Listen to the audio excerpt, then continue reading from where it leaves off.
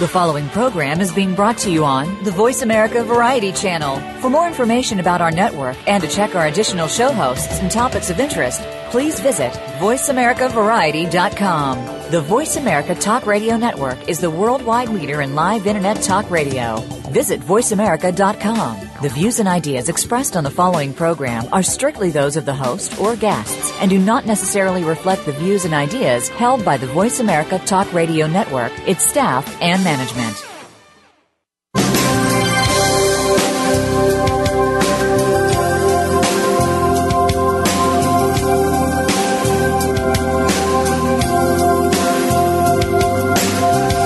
Welcome to the Sharon Kleyne Hour, Health, Environment, and the Power of Water. What you hear in the next hour could very well save your life. Now, here's your host, Sharon Kleyne. I want to invite you to listen to the Sharon Kleyne Hour. Power of Water is our theme and our mission of this show for going on almost 7 years. The power of water on this planet and the water that you're living in, the air you breathe. That breath of life, that air is swimming, you're swimming in water. That it's a water vapor. The influence of that water vapor brought water, fresh water, to the surface of the earth for you to have an influence of fresh water and to live. And without it, you won't live.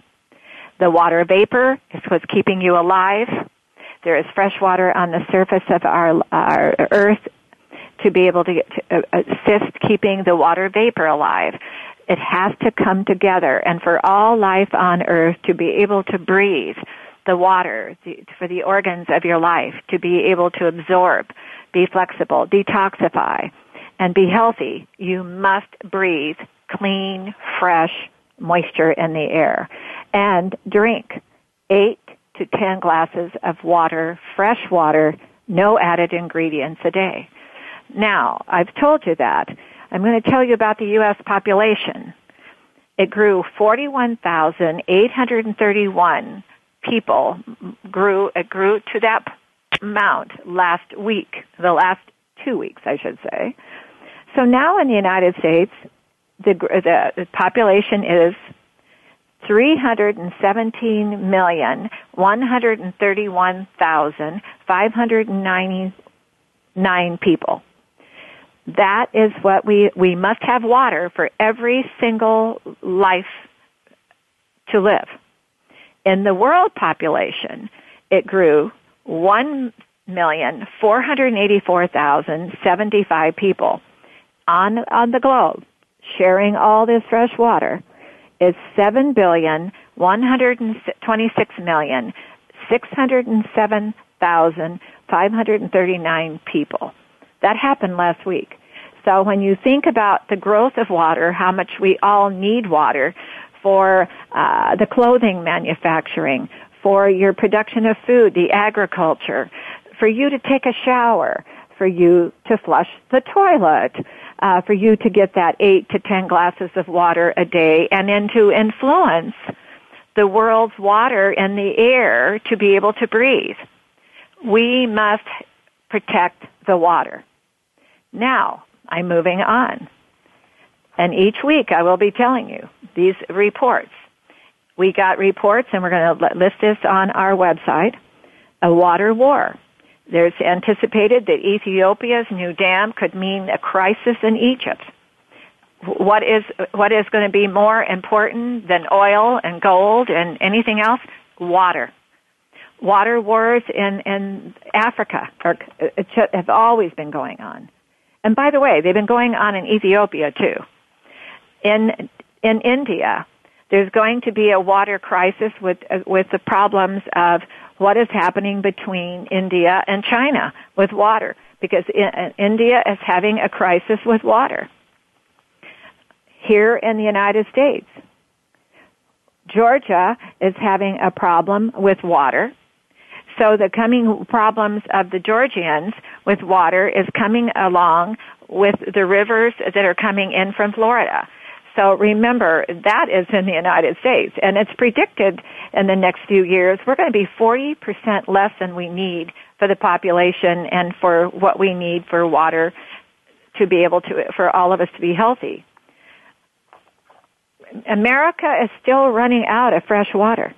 Now, you look out your door and you see the streams of water, you see the rivers, you see the oceans that have taken the lower point of the water drainage, but stop and think. Without the power of water, you have no life, and that is going to change the economy, that will change your health, that will change everything. We need to take serious water every single moment of the day, and that water in your air to breathe is vital. If without you having fresh water and the air to breathe, it's that invisible water, you will have symptoms of allergies and dry air, dry eyes, dry skin. The dryness of your body begins to change. Dehydration, it happens from the day you're born until the day you pass away. That is our symptom. The show is about that, and we bring on people every week on describing with their backgrounds to give you the education you need, like we're sitting in a little laboratory talking with you to overhear. Today we have Dr. Dwayne Cecil, PhD. He's been with NASA, NOAA. He's with Global Science Technology. He is absolutely full of information, and we'll have a lot of fun discussing the typhoon that just happened that you're probably wondering about, and a lot of the weather changes, the climate changes that are going on in the United States, too. But first, we're going to listen to our sponsor, Nature's Tears Eye Mist. Did you know that at the surface of your eyes is 98% water? And when that eyelid opens, the air you're living in, that invisible water, can absorb if it's healthy and not contaminated, but if it's contaminated with pollution of any kind, it will not absorb to give your eyes the supplement to maintain a healthy vision. But there's Nature's Tears Eye Mist. It'll supplement. It's the only product like it globally. We'll listen to our sponsor, Nature's Tears Eye Mist, with just a mist. And we'll be right back with Dr. Cecil.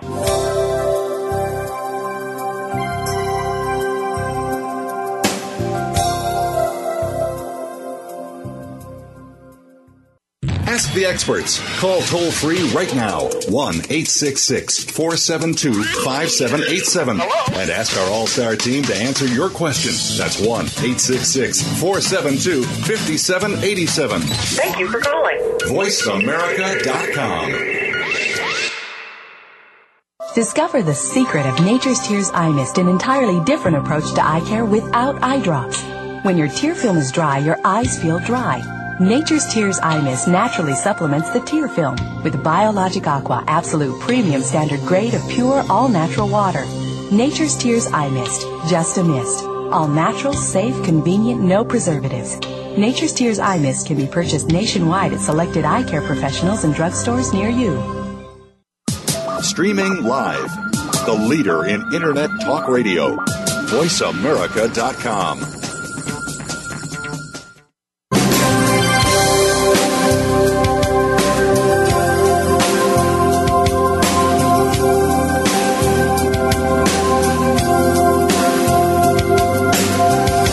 You're listening to the Sharon Kleyne Hour, Health, Environment, and the Power of Water.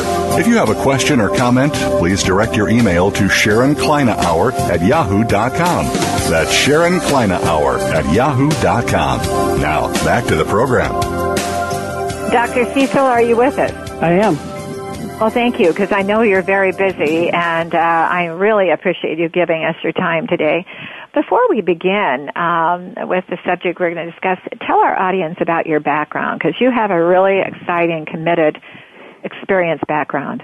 Okay, be happy to. Well, I spent 31 years in the federal sector working for NASA as a chief scientist of the Applied Sciences program, where we tried to show the potential for NASA Earth science products from satellite observations of all kinds could be used to enhance partners' decision support. So it really was an applied sciences position that I had with NASA at NASA headquarters. I also spent some time with the U.S. Geological Survey, and the last position I had there was the chief of applied sciences in the Global Change Program, where we're trying to use science information predominantly in the United States, but we did do some work globally, trying to use on the ground, in situ work, we call them, observations, stream changes in stream flow, changes in biodiversity streams, changes in forests, those kinds of things. Use that information again for decision support. And then my last year and a half in the federal sector, I was the Regional Climate Services Director for NOAA, the National Oceanic and Atmospheric Administration. And in that position, again, I was connecting the research science to decision makers, local water purveyors, energy companies, down to the farmer level and city planners to use weather and climate information to make better informed decisions. Then at the end of 2011, I retired from the federal service, and I now work in the private sector for a company called Global Science and Technology, and I'm a program manager and chief climatologist for the company. And we're a weather and climate services company, and we provide hardware, computer hardware and software and data sets to many countries around the world for meteorological weather forecasts and also for climate services. I've been in that position. So do they do that out of that headquarters, or do they supply they supply the equipment and the software? We supply the hardware and the software and the training to use it, and we've got about 60 units around the world in developing countries like Cambodia, Rwanda, parts of Southeast Asia, Caribbean, ocean countries, and we provide the hardware, software, and training, and we also hook the systems to the data sets that help make the weather forecast. Well, that's why I wanted the audience to hear your background. It's unbelievably experienced and committed.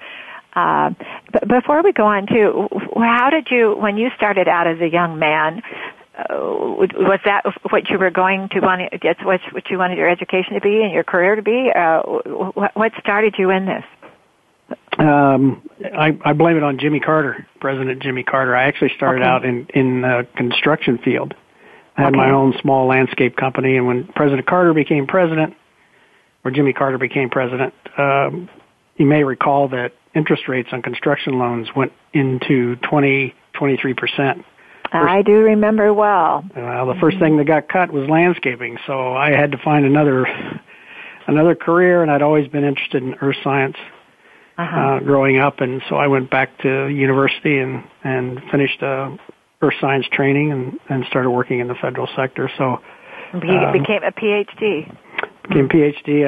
I obtained my doctorate in earth science with a focus on the physics and chemistry of the earth, and I did my PhD work in Canada, and been working about 36 years now on earth science issues, and really concentrating on how do we use the great wealth and amount of information and data that have been done for research purposes to answer questions of how things work. How do we use that information to make better formed decisions, whether it's somebody reading the newspaper for weather forecasts, or it's a farmer planning for the crop next season, or it's a city planner that's putting together a plan for the next 2, 3, 5 years of water availability and water quality for a city. Now, how do we use this science information, this science data to make better informed decisions? You can't force people to make better decisions, but you can give them the tools and the information to make better informed decisions. Provide the education. Right. Also, I was talking to somebody recently who I know. We have our airport controller that everybody's so familiar with, but behind the scenes, they have the other scientific individuals in positions understanding the atmosphere, the weather, what is happening. And I'm sure what you've been doing is also providing them the ability with the equipment to determine what's happening in the atmosphere when it looks like it's a beautiful day and all of a sudden there's turbulence. It looks like a gorgeous day and all of a sudden here comes the weather changing around the world. When airlines they're flying, the weather can change from spot to spot. If they didn't have what's the equipment to understand what is happening in the atmosphere, there could be a lot of trouble, which was in the old days they didn't have any data to keep up with. Well, that's correct. In this country, the federal Aviation Administration requires to have that kind of data collected at the airports. And you'll find that there's some overlap in the federal sector. The National Weather Service, many of their weather forecast offices are located at or near airports for a reason. So that those weather forecast offices, and there's 122 of these offices around the country, and those offices can provide real-time information to airport management and administrators on what's happening with the weather. But long-term, that kind of information then is turned into a climate record, and that's what our company's doing right now. I'm stationed at the National Climatic Data Center in Asheville, North Carolina, and we are helping the government put a system in place to routinely take weather and satellite observations and these ground observations across the land masses and turn those into climate data records for decision support and for not just understanding the science of how the climate and weather patterns are changing. And we don't try to get at the reasons they're changing. We just try to get at the changes and provide information to get at what kinds of changes are happening, and then provide that information to all kinds of decision makers. But you're very well you do understand what some of the why it is changing also, and that's what we're going to discuss here before we go into what happened in the Philippines. You and I have been on together many times, several times now, and we're calling it a climate change, I think, and rather than global warming. Are you still there with climate change rather than global warming? I'm actually comfortable with either term, but I think especially in the United States that some discussion on climate change can be made. If you start the conversations, and I've told you this many times on the show, that when I was the Western Region Climate Services Director, if I would go into Western Governors Association meetings, and if I came in talking about global warming, I lost everyone's attention, whether it was Democrat, Independent, Republican, no matter what persuasion the governor was and their staff, I would lose their attention talking global warming. You could talk about something that they all care about in every one of their states, whether it's a Western state or not, and that's water. And if I started the conversations about water resources and the availability and quality of water and how those patterns are changing because populations are growing in large urban areas like Los Angeles, Chicago, New York, Miami, these places are growing and they're impinging the water resources in their region. And if I put it in that context and then talked about weather patterns changing and long-term climate changing, then you had their attention. But you always had to start with something that whatever group you're speaking with and trying to give your experiences to, you have to start with something that they understand, that's close to them. And so climate change is a little easier to talk about. But even that in this country, I find you have to start off with, so why should Farmer Smith in Iowa care about weather and climate patterns changing? And why should a city planner in Salt Lake City worried about water availability and quality? Why should they care about weather and climate changing? So you really have to put it in context of your audience. Well, we all have our different expertises, and sometimes I find people a little on an ego where they try to fake it, where they understand what you're saying, and it's better that people admit, I don't understand what you're saying. Could you explain that to me? Right. Global warming became confusing. Climate change, people do know it changes, but the effects of water on everybody's life is an impact, and it's been predicted that will be an enormous economic and impact on human health. Right. And the other one I want to talk to you about before we go into, because we're giving them a little education here, getting ready for the weather changed in like Philippines and more. What happened to their impacts? To explain the water in the air for me, to help me out, for the atmosphere, to explain the atmosphere. We can talk about water, the word water, on the ground, but we forget, and you and I have really been talking about this a lot lately, is the water in the air that is invisible that people didn't relate to. In other words, your governors related to the word water, but their minds were going to the water on the ground, not thinking about the water and the air, the water vapor, the atmosphere as an impact that influences the water on the ground, and the water on the ground influences the vapor and the air that we must stay alive with. Can you explain that to our audience? It's a very complex system, and many of us, including myself from time to time, depending on what data I'm looking at, we forget about all the interconnections and the water vapor, and you said that you made a statement that you can't see it. Many times you can, but many times you can't see the water vapor. And the water vapor, the water that's in the atmosphere, that's not in clouds, not precipitation, rain or snow, that water vapor content is down close to where everyone lives on the continents and on the land masses. We don't see any long-term changes or trends in that water vapor content, but the satellite data in the upper atmosphere shows that it's decreasing. And so we tend not to, when you look at the big picture, we tend to forget about all the way out to the top of our atmosphere what's going on with the water vapor. So we are seeing changes. And the precipitation patterns are changing as well. And it's really all interconnected, and it's all very complicated, and it's all related. We come back to climate change. As water vapor content of the atmosphere near the land surface where we all live, as that water vapor content goes up, the atmospheric temperature goes up as well. It can hold more heat, so the atmospheric temperature tends to rise. And this is a part of the greenhouse effect that you hear people talking about all the time with carbon dioxide. But it turns out that water vapor is a more efficient greenhouse gas than carbon dioxide. Carbon dioxide. And explain that to them, because that is a very important education for people to know that your breath of life is what keeps you alive, that water in the air.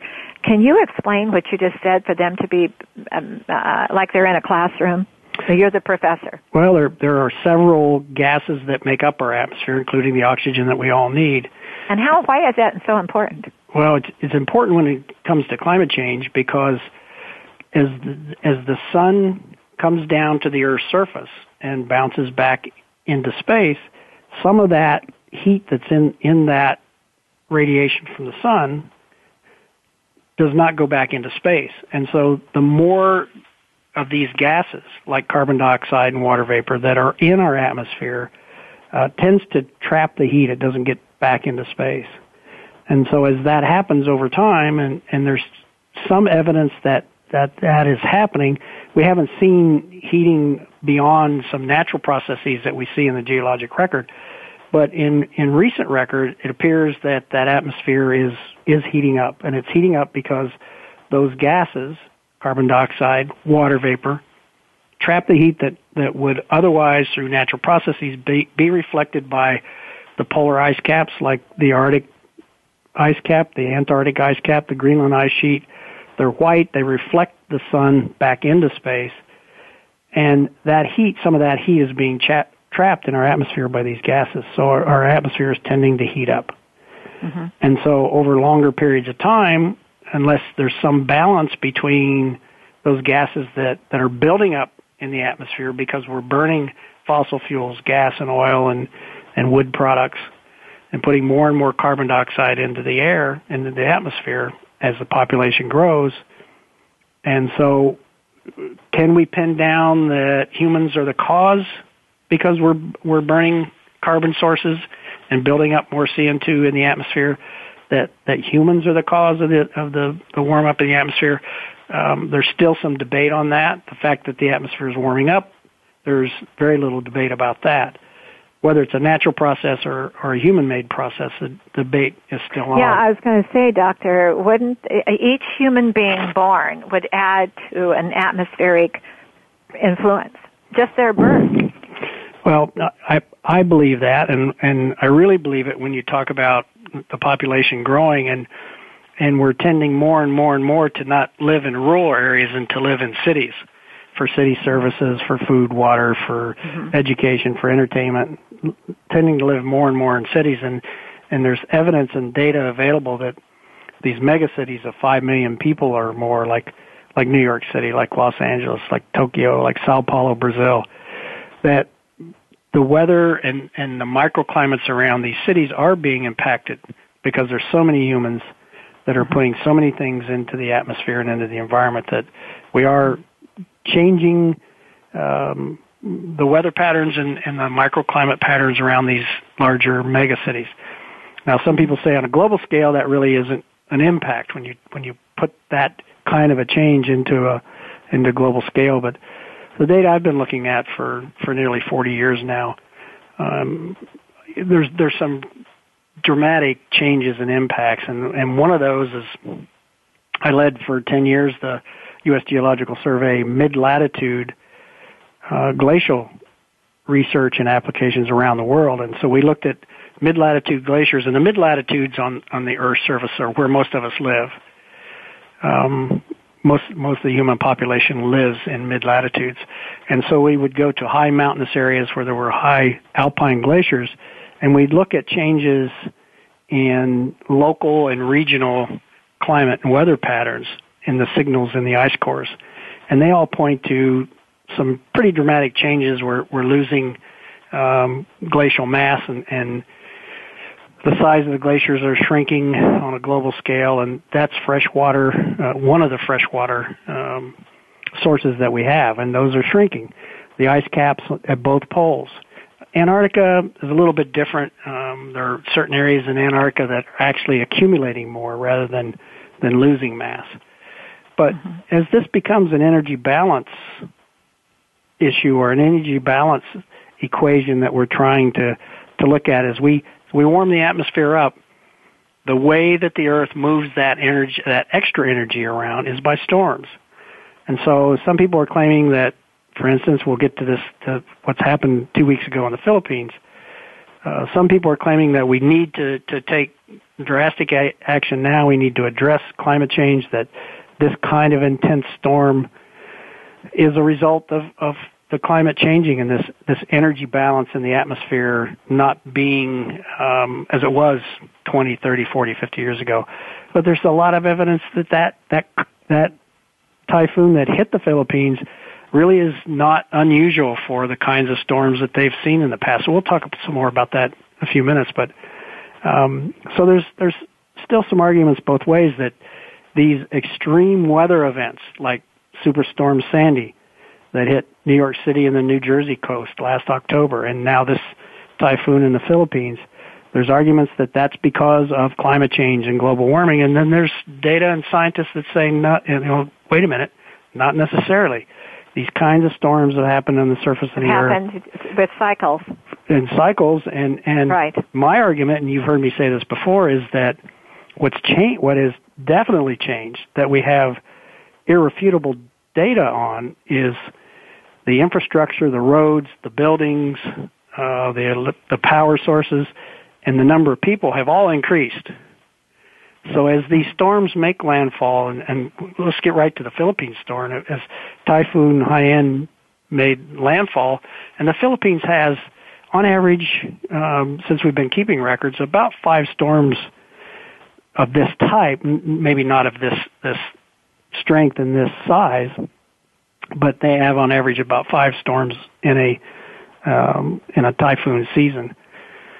So let me explain a little bit about typhoons and cyclones before we get into the Philippines. Yes, okay. So typhoons, cyclones, and hurricanes are all the same. It's the same kind of storm, and depending on which region on the surface of the Earth that you're talking about the storm happening, they've been called different things. For instance, a hurricane are everyone around the Atlantic Ocean and the Pacific, the Northeast Pacific, which would be off of our coast of Oregon, Washington, the western coast of Canada, Alaska. That area calls that area in the Atlantic Ocean, they're called hurricanes. If you take the same kind of storm and put it in the Northwest Pacific, which is around Japan, the Philippines, part of the Korean Peninsula, China, Russia, some parts of Russia, that storm, even though it's the same as a hurricane, that part of the world calls them typhoon. And then if you go to the southern Pacific and the Indian Ocean, they're called cyclones. but they're really all the same kind of a storm. And what? Okay. And what? Now, I'm going to stop you for a second. Okay, sure. I'm sure that is something no one's ever heard that's a layman. So a hurricane, a cyclone, and a typhoon are all similar enough. It's just how it's been described. Exactly, for where it's happened. And they all have the same ingredients that make the storm up. And what is that ingredient? Okay, so the ingredient is some pre-existing weather disturbance that starts this. You've got some kind of rainstorm or windstorm. Would the greatest influence be a temperature change? Well, that's the next one I'm getting to. So okay, I'm sorry. Okay. No, that's fine. So you have to have some kind of disturbance that starts this to build this storm. And you need warm tropical oceans. And so that's where people, a lot of scientists, and a lot of people that take a detailed look at how these storms form, that's where they're saying, well, because of global warming, the sea surface temperatures, the records seems to show that over the last 30 to 40 years, that sea surface temperatures globally, all around the world, are increasing. And you have to have warm tropical oceans to set these kinds of storms up. So that's one of the ingredients. You have to have moisture. Well, you've obviously got that. That's why they form over oceans. They don't form over land. We've got to take a break for our sponsor for a moment. Okay. And then we're going to come back and educate this classroom on, this is fascinating, and I'm sure people are just hypnotized with what you're teaching us. So give us a moment. Don't you go anywhere. And we're going to be right back. We're going to listen to our sponsor, Nature's Tears Eye Mist. Did you know that your eyes are 98% water at the surface? You need that supplement, like you're brushing your teeth and you put a cream on and you eat food and you have 8 to 10 glasses of water a day and you try to sleep well. Well, guess what? Supplement water misting at the eyes is vital to the health of your eyes. You need that supplementation and maintenance. We're going to listen to our sponsor, Nature's Tears Eye Mist, with just a mist, 100% tissue culture grade of water. We'll listen to our sponsor, and we'll be right back with Dr. Cecil.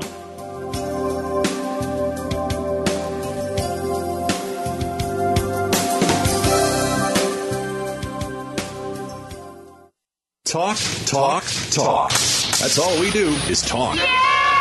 If you'd like to talk, call us toll-free right now at 1-866-472-5787. 1-866-472-5787. That's it. VoiceAmerica.com. Discover the secret of Nature's Tears Eye Mist, an entirely different approach to eye care without eye drops. When your tear film is dry, your eyes feel dry. Nature's Tears Eye Mist naturally supplements the tear film with Biologic Aqua Absolute Premium Standard Grade of pure, all-natural water. Nature's Tears Eye Mist, just a mist. All natural, safe, convenient, no preservatives. Nature's Tears Eye Mist can be purchased nationwide at selected eye care professionals and drugstores near you. News, opinion. Your voice counts. Call toll-free 1-866-472-5787. 1-866-472-5787. VoiceAmerica.com.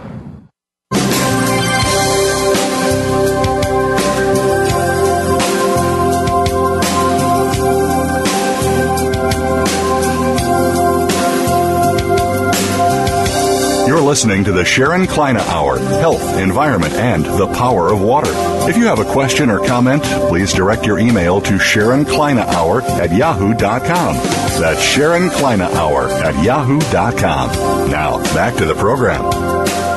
Dr. Cecil, prior to our listening to our sponsor, you were describing to us that a hurricane, a typhoon, and a cyclone they're also similar. It just depends upon how they're describing it at the moment.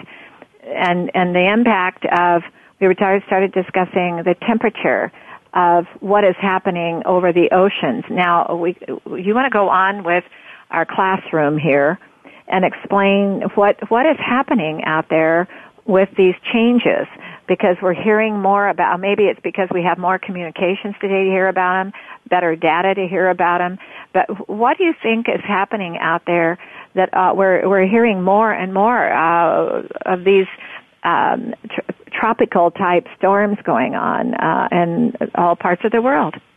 Okay, well, let me just back us up just a little bit. Okay. The only difference between a hurricane, a cyclone, and a typhoon is the location where the storm occurs. Uh-huh. So different parts of the world have experienced and described these storms and have come up with these names. Okay. So quickly again, the hurricanes are in the Atlantic Ocean, in the Northeast Pacific off the western coast of the United States and Canada. And the typhoons are in the Northwest Pacific, Japan, Philippines. That's why this storm was called Typhoon Haiyan. Mm-hmm. And then the cyclones are in the South Pacific in the Indian Ocean, off of Hawaii, the Pacific Islands, Indian Ocean, Australia, New Zealand, those places. Those are the cyclones. And again, quickly, they're all the same kind of storm, but they are formed because the influence is the temperature is changing out in the ocean. One of the major influences is the sea surface temperature, the warm tropical oceans. Mm-hmm. And so you have to have moisture, which you have in the oceans, and they actually start out with relatively light winds. Mm-hmm. And so they have to then have some time, and that's where the storm in the Philippines had lots of time and lots of ocean to move over as it came from the southeast toward the northwest. As it got closer and closer to the Philippines, it was going over open ocean. And so the winds got stronger, there was more moisture picked up, and it was going over warm temperatures of the ocean. And so it picked up more energy and got large. And so by the time it hit landfall, the data aren't all in yet, but it appears that it may have been one of the strongest, if not the strongest, storm of this type on record. There were gusts of winds in that storm over 200 miles an hour. Mm-hmm. And there were sustained winds in that storm in the neighborhood of 180 to 190 miles an hour sustained. So think about what we see in this country in devastation and tornadoes over the land masses. And we just had a rash of tornadoes a week ago in the United States that did lots of damage and unfortunately took lives. And those tornadoes last a matter of minutes or less when they touch ground before they lose their energy and dissipate. So think of the kind of energy and destruction that we saw in those short duration tornadoes that we see often this time of year or in the fall in the United States. This storm that hit the Philippines had that kind of energy and lasted for 3 to 4 hours at that intensity. My, I didn't know it was that long. Just devastating destruction to some of the islands off Philippines. Yes. And it's affected over 12 million people, and it was just an intense, large storm. Mm-hmm. So the arguments some of the scientists are making is that we're seeing these larger storms. This storm was bigger than Katrina, and we all know the effect that had on our country. Mm-hmm. A highly developed country, lots of roads and communication, and we couldn't respond to that adequately. Mm-hmm. Some 1,500 people or so lost their lives in this country with that kind of a storm. So this was a large storm, and it had lots of warm surface temperatures, lots of ocean. It's called fetch, the distance that the storm travels over the ocean. It had a long, long distance that it could travel, and it built up a lot of energy before coming in contact with the Philippines. There was a lot of energy in that storm. So the difference between, let's say, a Hurricane Sandy and a typhoon in the Philippines is the difference in temperatures possibly over the ocean, where one gets more of a magnitude, more impact, more winds. So that's what describes what it is. No, actually, they are exactly the same kind of weather phenomena. We just call them we just call them different kinds of names. Now, just call them different things. The difference between I'll give you some of the differences between the intensity and duration of Sandy and the intensity and duration of the Philippines. I already said that, or of Typhoon Haiyan in the Philippines. I already said that was equivalent to being in a tornado, the energy in a tornado for 3 to 4 hours. Sandy, mostly when it hit the land, when it hit New Jersey coast and New York City, it had become a tropical storm by the time. So a lot of the energy had dissipated, and there was torrential rains. But you can imagine if a storm like Haiyan that hit the Philippines had made landfall in the United States, where Sandy made landfall in New York City and the New Jersey coast. Mm-hmm. I mean, the destruction and devastation and loss of life would have been even more than what we're seeing in the Philippines, and it's just unimaginable what's happened to the Philippines. So, we're in some ways we were fortunate that Sandy was the size it was. However, if you talk to anybody that lived through that storm and had to respond to that storm, it was a devastating event as well. But it was the energy between the two storms when they made landfall, when Haiyan hit the Philippines versus when Sandy hit the coast of the United States. The energy in the storms was much different. Now, my background is studying the atmosphere, and I'm not going to talk about the organism of the human species, what is affected there with the weather and the water in the air, the invisible water. When those storms begin to become materializing and become known, does the water vapor in the air increase? And by that storm, yes. I mean, yes, they're by picking, the storm, and it's the temperature that's causing the water, that invisible water you don't see in the air, to become much larger. In other words, those droplets you don't see, that humidity we don't see, is becoming. Is that the greatest influence, by chance, on what is happening? Again, it's the warm ocean temperatures. It's actually the energy that's... And that would cause the water vapor in the air to get more of an impact? Again, it depends.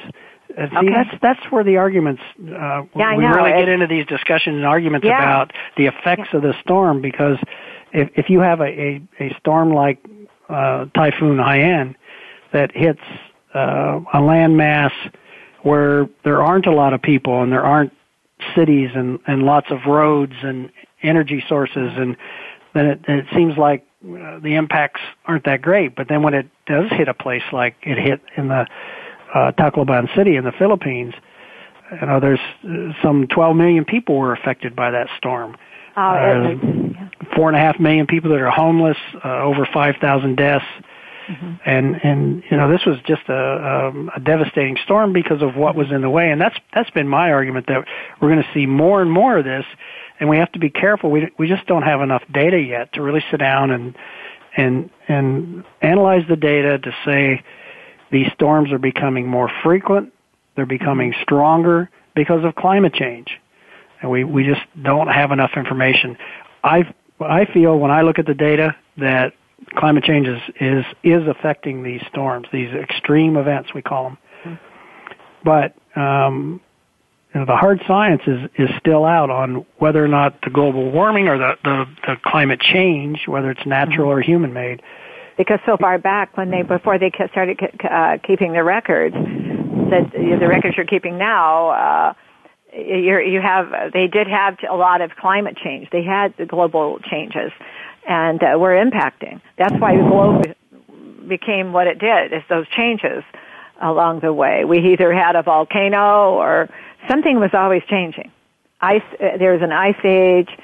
There were changes going on. I'm going to ask you, before I forget, because I had it in my mind when you were talking, and I'm not going to put you on the spot, but what is the influence of the dark matter that the CERN group has talked about out of Switzerland, about the dark matter that's above our atmosphere, that they haven't really determined what its purpose is yet? What do you think what its influence is? Well, that's something that I really haven't looked at. I haven't studied, so I'm not sure. Now, if these are the folks that are describing it, and they don't think it's had an influence on the changing climate, they're a lot closer to it than I am. Mm-hmm. I'm more connected with decision makers. Well, they even admit it. They don't understand it yet. That dark matter that's above, which they say is 75% of the influence on our atmospheric system. And I probably didn't say that the way you would say it.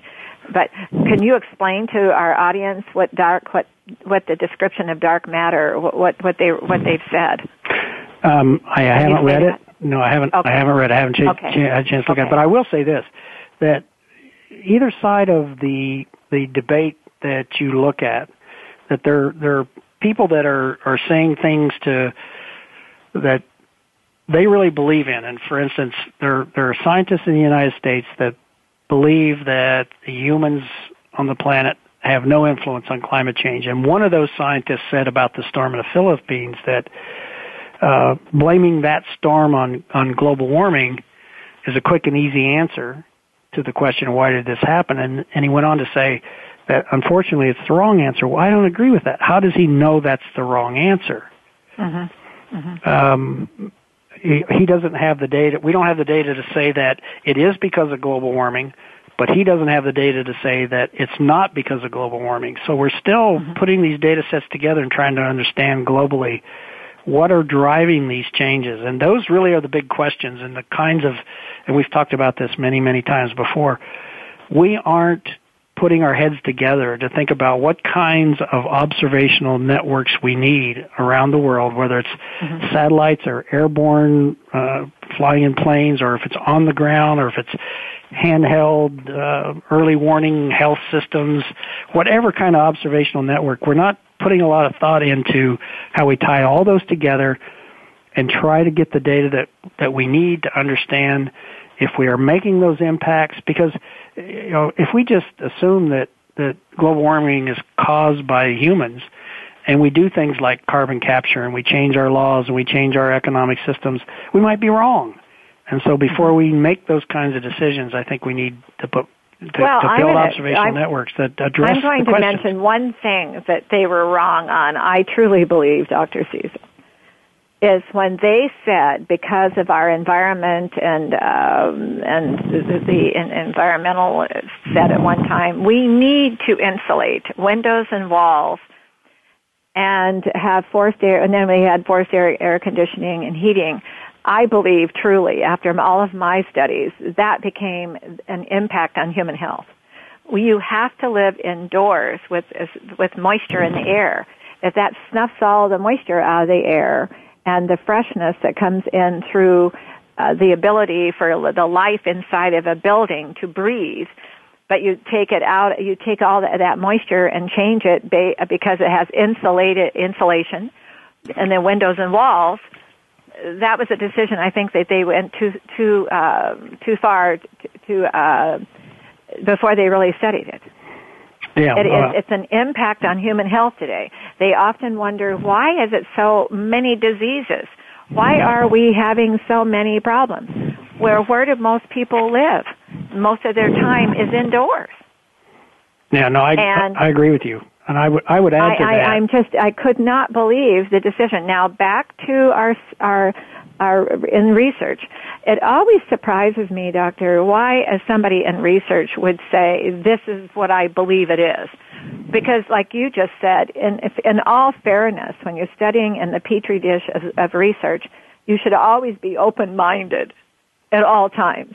Well, and I think most scientists that I've had the great fortune to work with or alongside or to look at their work throughout my career have that approach to their work. But it's become, again, back to climate change and global warming, has become so politicized in the United States that these researchers who have devoted their life to trying to understand these processes and they feel like they have some answers in this data, no one's listening. So people become very, very focused on the arguments of either for or against climate change and global warming rather than trying to understand, if we can't be 100% sure, what kind of observations and what kind of data do we need to collect as a community so we can start answering those questions. They're more focused on defending their research, defending their funding, defending their findings.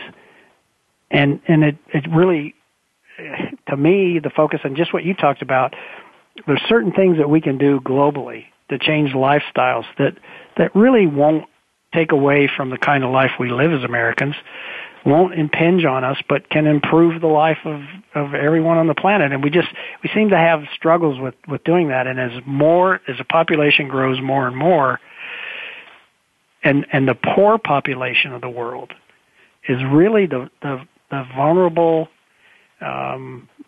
populations that these kinds of extreme events affect the most.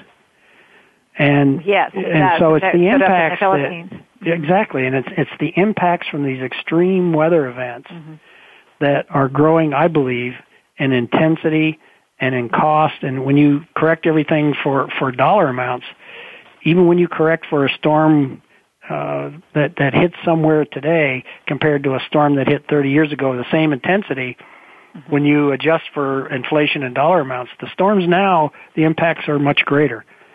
And it's because there's more and more in the way of these storms in terms of the human communities. And now we're back to ground one. When we started out the show, we were talking about fresh water. Those storms affect the water system, the sewage system, the air, everything around it. For how long, do you think? Would it be 2 years? How long would it take for them to get back to a healthier lifestyle with fresh water, sewage, and the air around them, their life around them, after a storm comes in like that? Well, it depends. There's some parts in New Orleans that have not been rebuilt or have not been reclaimed or have not been reconditioned since Katrina in 2005. And, in one of the wealthiest nations in the world, there are people that have never returned to that city. So how long the effects of the impacts, it varies, depends on the storm, depends on where you're talking about. And I've talked before in this program about a Russian hydrologic or water scientist who published a book in the 1970s on availability of water resources on the planet. And he looked at the turnover rate of groundwater systems.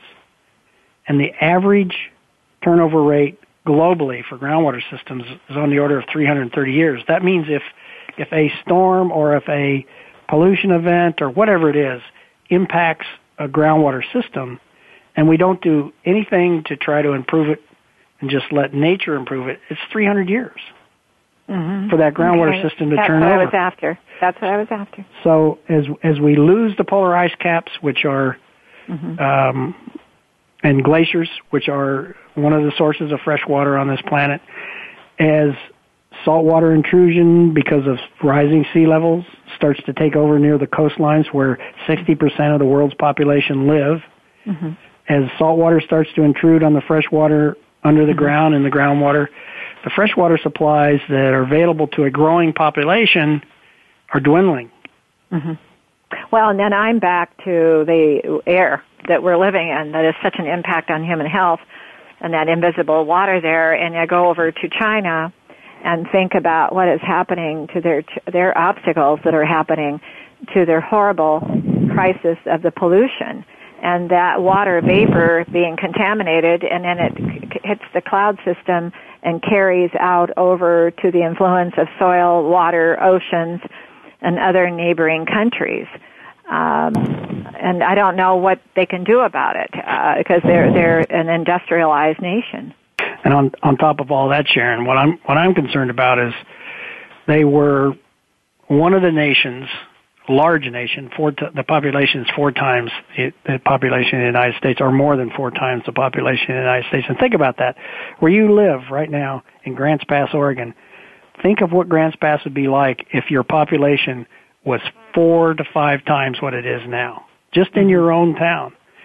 And so everything you just said about what they're dealing with in the atmosphere and air pollution and they're putting a new coal-fired power plant to produce electrical power online every week. A new one goes online.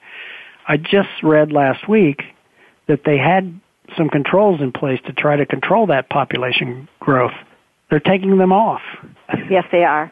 I read that too. Yes, last week. Yeah. On top of everything else, they're taking that off. So there's lots of things that we could be doing that again wouldn't change your lifestyle. Well, you and much. I have talked about it, and then our time is over. But you and I have discussed that there needs to be, and I like the way you worded it, a series of research and discussions going on throughout the world on how do we learn to adapt while other scientists and other researchers are trying to figure out the problems, but how do we educate the human society how to adapt where they're at, how to live.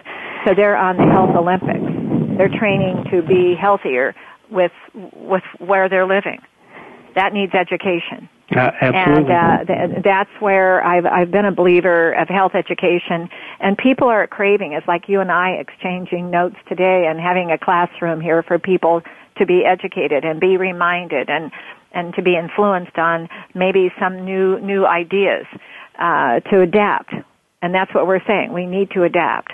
But I want to thank you again for being with us.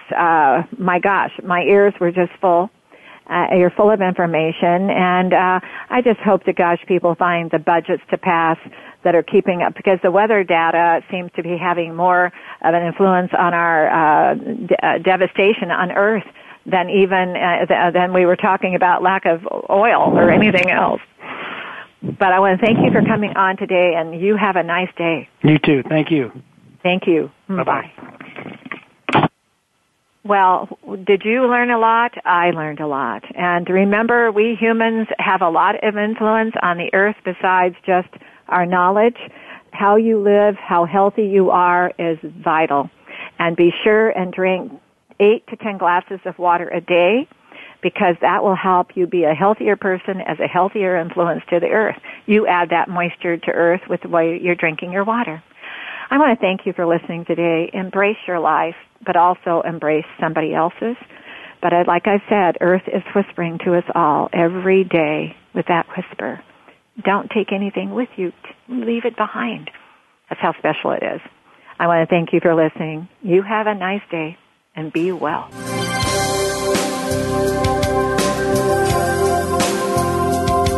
Thank you for listening. Join us next week for another edition of the Sharon Kleine Hour, Health, Environment, and the Power of Water.